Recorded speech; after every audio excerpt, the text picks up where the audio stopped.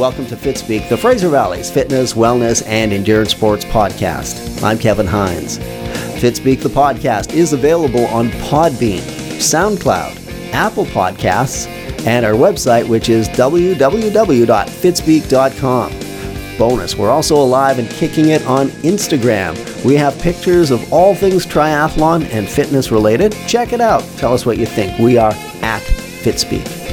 And we're also Facebook friendly. The latest links to the coolest things in multisport, plus conversations to make you think about why we try.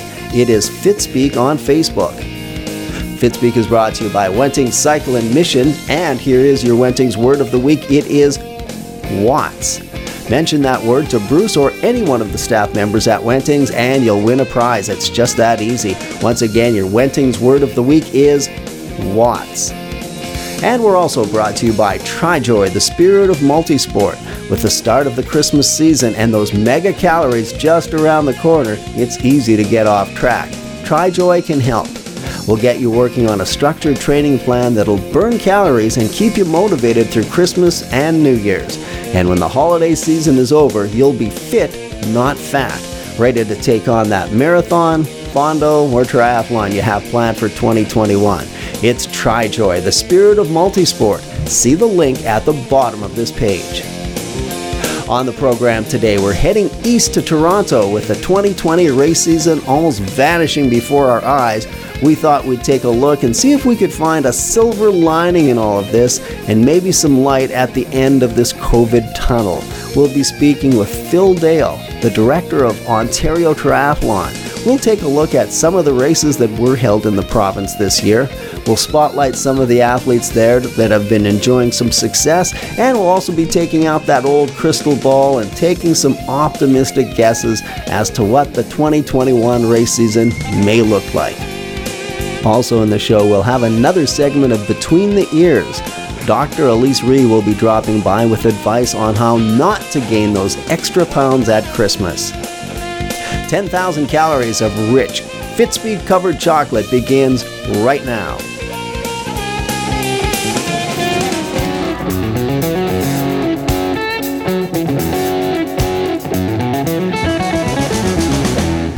And we are taking our show on the road today via Zoom, all the way from the province of Ontario. We have from Triathlon Ontario, Phil Dale. Phil, welcome to Fitspeek.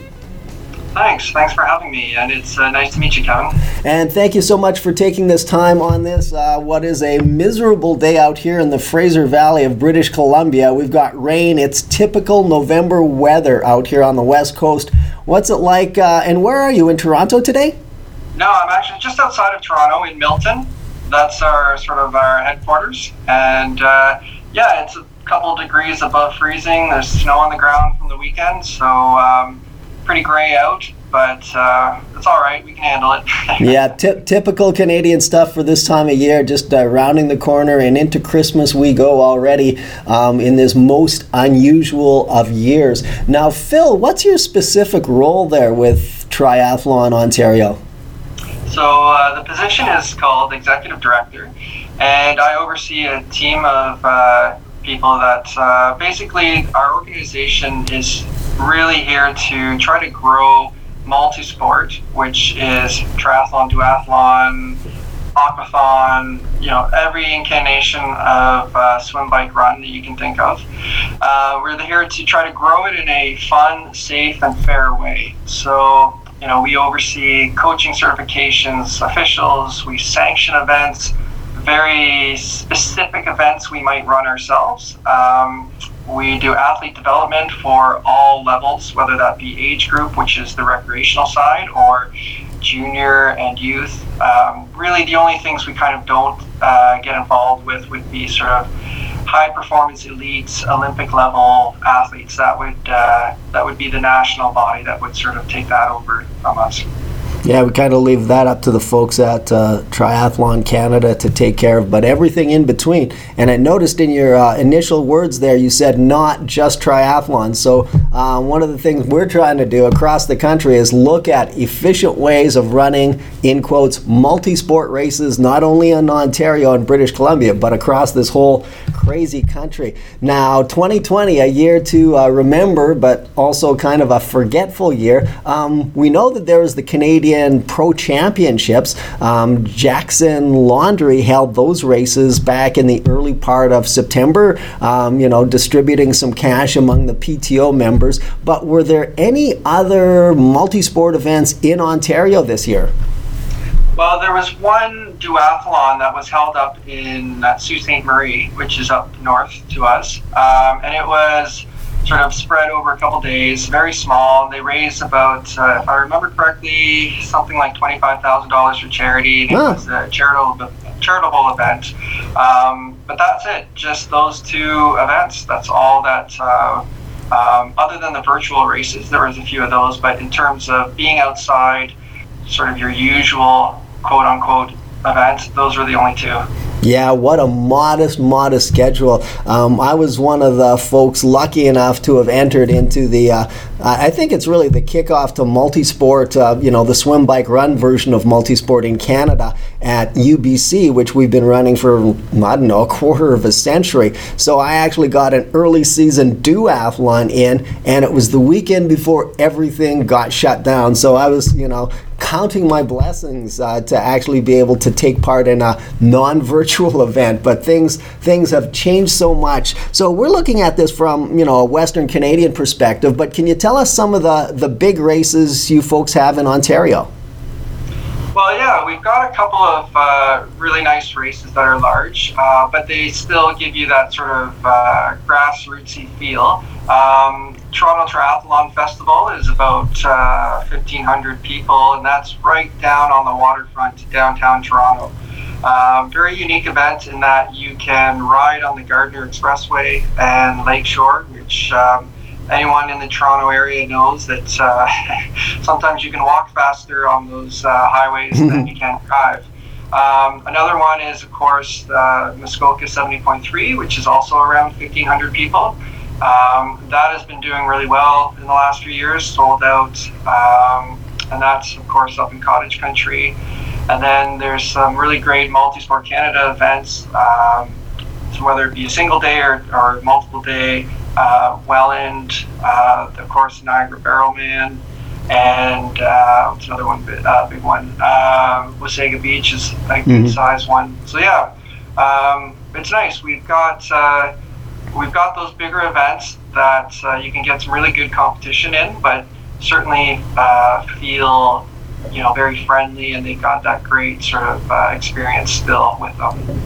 Yeah, even out here in Western Canada, British Columbia, Alberta, we've heard nothing but good things. And one of the things on a lot of our local athletes' to-do list is that race called the Barrelman. And of course, there's that other race that, in fact, it used to be a full Ironman distance race. It started off as a 70.3, became an Ironman for a couple of years, and was known as being one of the toughest Ironman races on the circuit. And then, because the numbers fell and Ironman had to restructure some of their stuff, they reverted back to the 70.3 race in Muskoka. My question is we're already getting into the kind of crystal ball part of this, but considering that Muskoka is, as you were saying, kind of in cottage country and a little bit out of the way, is that potentially going to be one of the races that maybe, just maybe, will be held in 2021?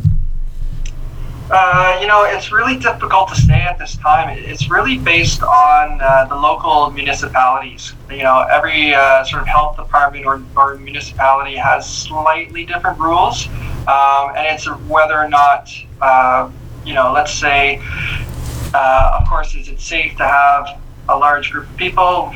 As of today, no, but hopefully in the summer, maybe things are different, and it's really, is that municipality okay with hosting potentially, throughout the day, 1,000 people, 1,500 people? And it really depends on how the structure of the race is.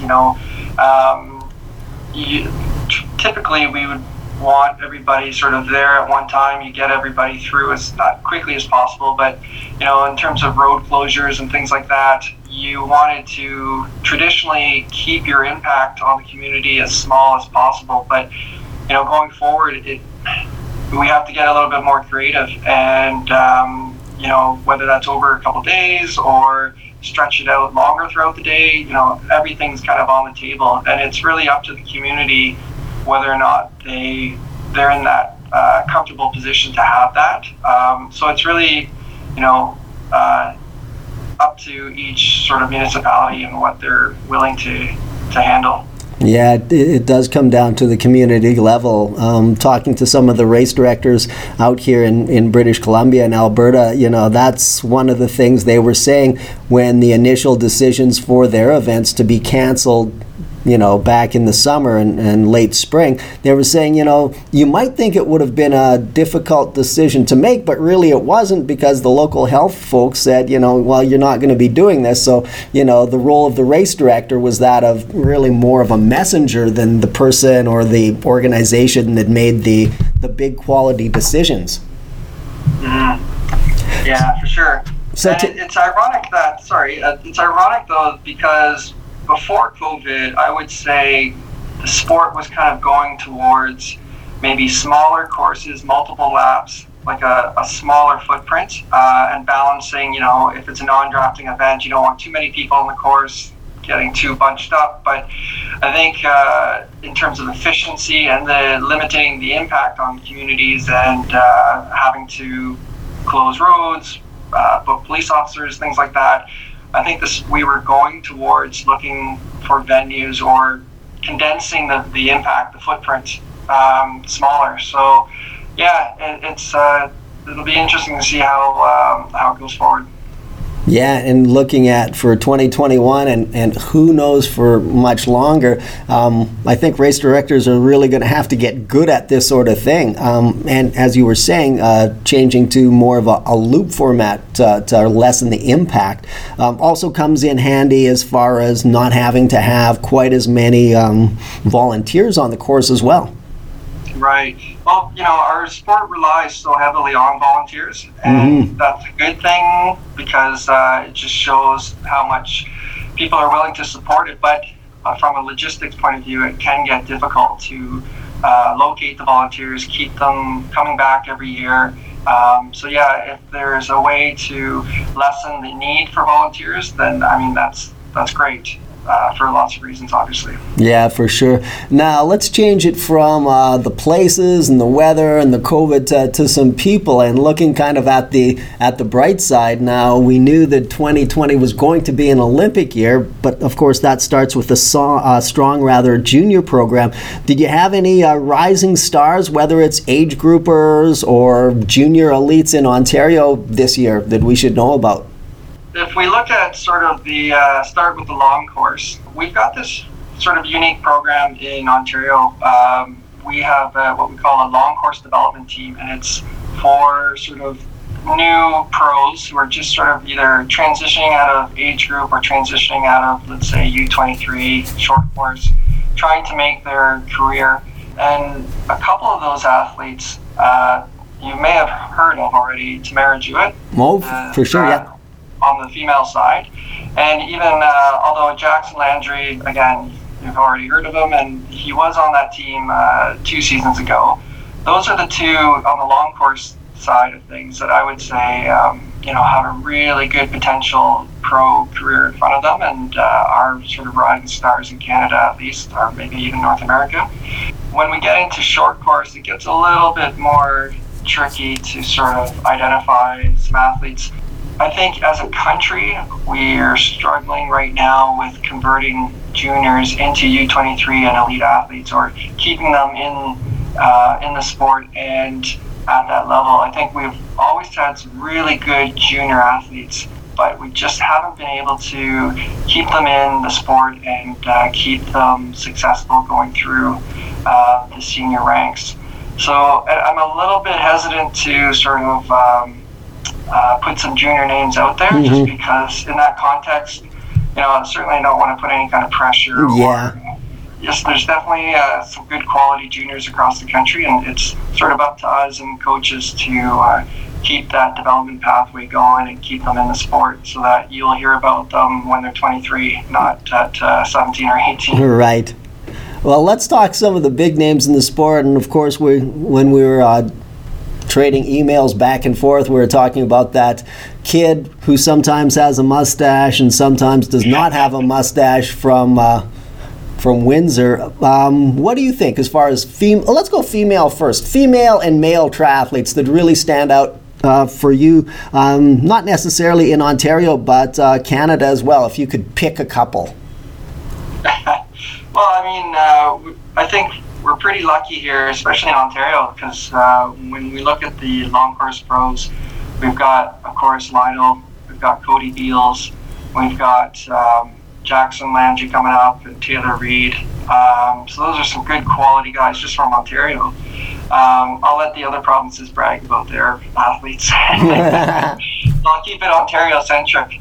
And then on the female side, yeah, I mean, Tamara is looking really great. She was a fantastic runner in university and in the national program and transferred into triathlon due to injuries. And then we've got a couple of other young ladies that, if they keep at it, have a promising career coming up. And then, when I look at, obviously, Olympic hopefuls, we've got Tyler from Manitoba, who is, got the weight of the nation on his shoulders in a sense. And then Joanna Brown has always been sort of our best female in the last 3 years or so.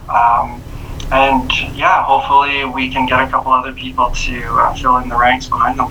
And hopefully for the folks in Ontario, we out here in BC don't steal like we did some of the biggest names in triathlon back about 15, 20 years ago. We had Peter Reid, a cyclist, and did pretty well in triathlon in Ontario, comes over here to Victoria. Laurie Bowden, also from Ontario. Simon Whitfield made the trek from Ontario over to Victoria to do the training with the group there at the National Training Centre. I guess Lisa Bentley stayed tried and true to Ontario. She's still there, right? Yep. She's working with the group out of the Muskoka guys. She's a big supporter of that event and works a little bit with those guys. Yeah, she's a big name in the community, and she's a really nice person. I've had the pleasure of getting to know her, and we're very lucky to have her. And still very active in the coaching community. She was one of the folks responsible, one of Canada's, in quotes, new rising stars at the long distance. We have Rach McBride from British Columbia. Prior to that, she was from Ontario, or they were from Ontario. What's interesting is when we were looking at Rach's performance at Ironman New Zealand this year, because they were lucky enough to race that, Rach's time would have been 20 minutes faster than Lisa Bentley's back in the year 2000, and Lisa had actually won the whole event. So what I guess I'm trying to say here is the caliber of the racers in the female division has just increased amazingly over the past couple of decades, and we're seeing some amazing times. So we'll have to see if some more big talent comes out of Ontario. This section we're a little bit trepidatious, I guess, to talk about. We're going to crystal ball what 2021 might look like. You did some prep work. What do you think, Phil? Where are we going with this, Phil? Well, referencing back that Canadian Pro Championship that was done up in Caledon was a very interesting format. They did the swim on its own, and then had about a 2-hour break, maybe 3-hour break, to move to a different location where they did the bike and run. And now that was obviously a very small event. Coming up with sort of different ways to execute races is what it's probably going to be like. So we've been in discussion with some race directors who are looking at ways to spread out the event, create sort of cohorts, under the assumption that we could have, let's say, 100 people outside competing, not side by side, groups of 100 people. And what would that look like? How would it get executed? Which events could actually do something like that? So I would see, it changes daily, but what we're hoping for is that we could have maybe a half a dozen events at least going forward and functioning under, more strict guidelines, or just a different way of executing where people can be spaced out and be safe. Now, I'm looking at this from an age grouper's perspective. So, quite truthfully, we're looking at less numbers. We're looking at more effort required of the race director and the whole race organization crew. It sounds like the price of racing our favorite triathlons has to go up. Well, I think, getting through 2021, because I do see the light at the end of the tunnel, whether it's through vaccination or, this won't go on forever, but it's really just trying to bridge through, I think, the summer. And by 2022, I think that could look completely different. So I would say I'm not getting the sense that race directors are going to need to jack up the prices of entries. I'm getting the sense that they are going to do the best that they can to offer something to keep the public or keep the customers engaged and in the sport. So yes, numbers will be down, or at least the number of events will be down. Yeah. But our race directors have been very resourceful, and they always have put the customer first. And so if they need to, I don't want to put words in their mouth, but if they need to kind of be a little bit lean for one summer and just weather the storm, I think that's, we can, we're fortunate to have the race directors that we do, at least in Ontario. That's all I can really speak for. But, they're very sensitive to that kind of thing. So I wouldn't expect you to see, massive price hikes anytime soon. No, well, that's kind of a relief to hear it from you, Phil, and we certainly hope that, inflation is a fact of everyday life, but to what extent are they going to have to raise the price in order to keep us on the race course? And I'm not sure where the... Yeah, I think where you make up the difference is, unfortunately, maybe the race experience isn't quite the same in terms of maybe there isn't awards, maybe the food isn't there that you've been accustomed to. Those sorts of things, I think, is where you can maybe trim a little bit and keep the price stable.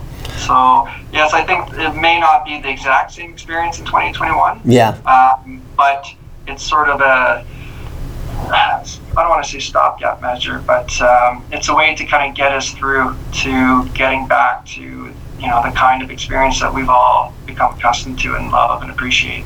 And if you've ever been in the sport for more than 3 or 4 years, talking about cost cutting, do we really need another race T-shirt?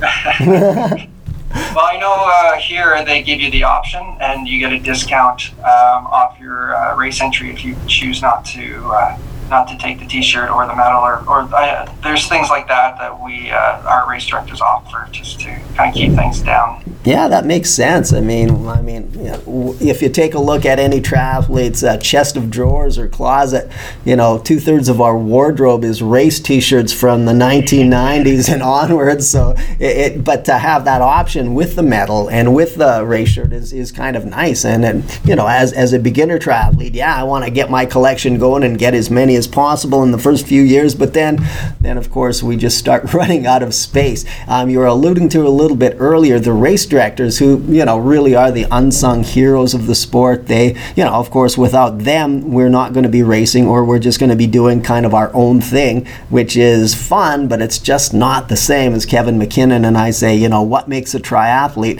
It's a person who races and trains with the hope of racing. As an organization, is there anything that Tri Ontario can do to help race directors weather this storm?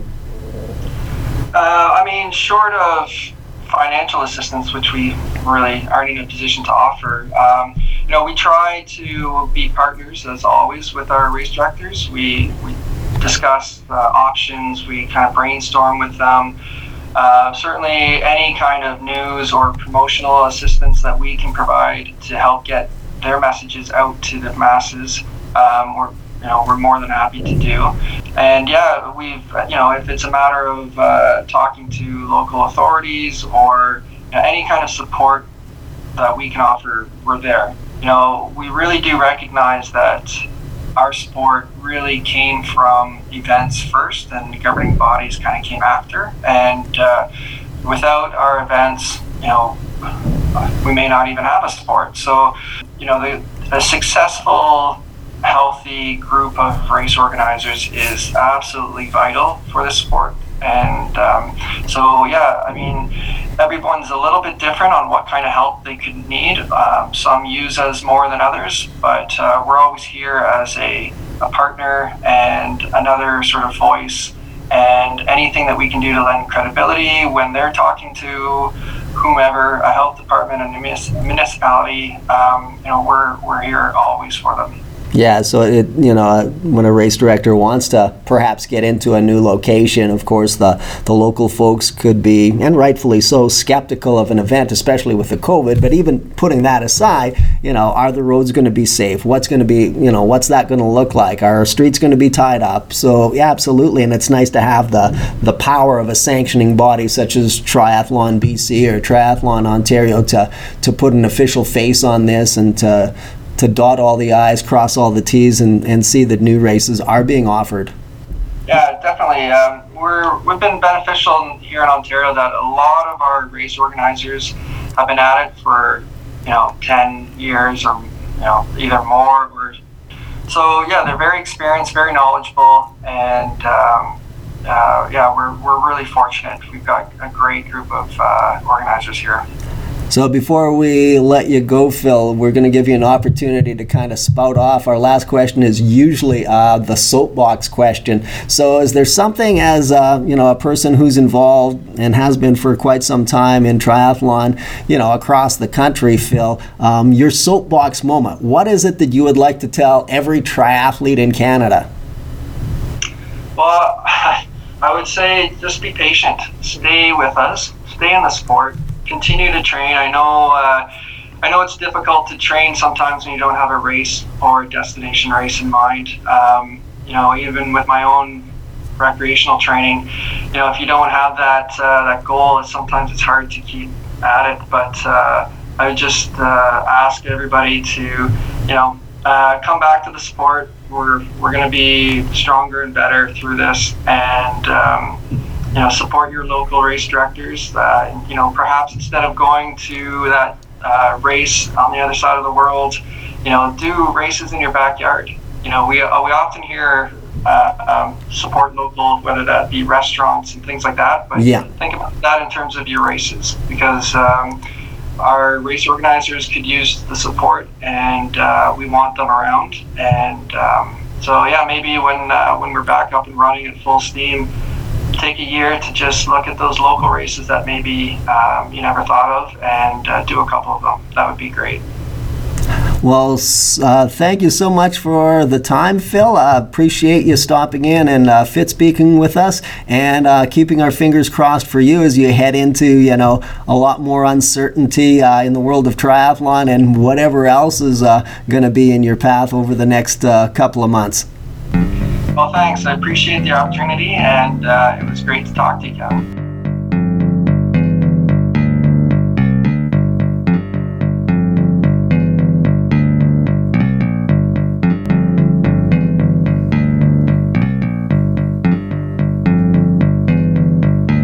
With Christmas and New Year's around the corner, you want to make sure that you don't gain excess weight.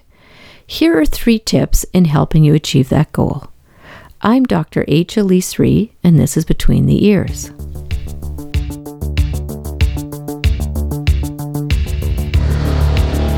As a person with well-established exercise habits, you don't want to have a few extra pounds going into the new year. So first, remind yourself of how difficult it is to lose weight, and eat small amounts of high-calorie and empty calories such as cookies, chocolate, and those other sweet treats. 2, take small portions in the first place, and be mindful while you're eating. Ask yourself while you're eating if you've had enough, and then enjoy each mouthful. Do nothing other than eat and talk. So don't be watching TV, playing video games, and eating. Really pay attention to what you're eating and just eat. 3, eat slowly and put the cutlery down several times while eating. So by eating small amounts of those naughty foods, paying attention to eating while you're eating, and eating slowly, your new year should be off to a great start without tears on your bathroom scale. For Between the Ears, I'm Dr. H. Elise-Ree.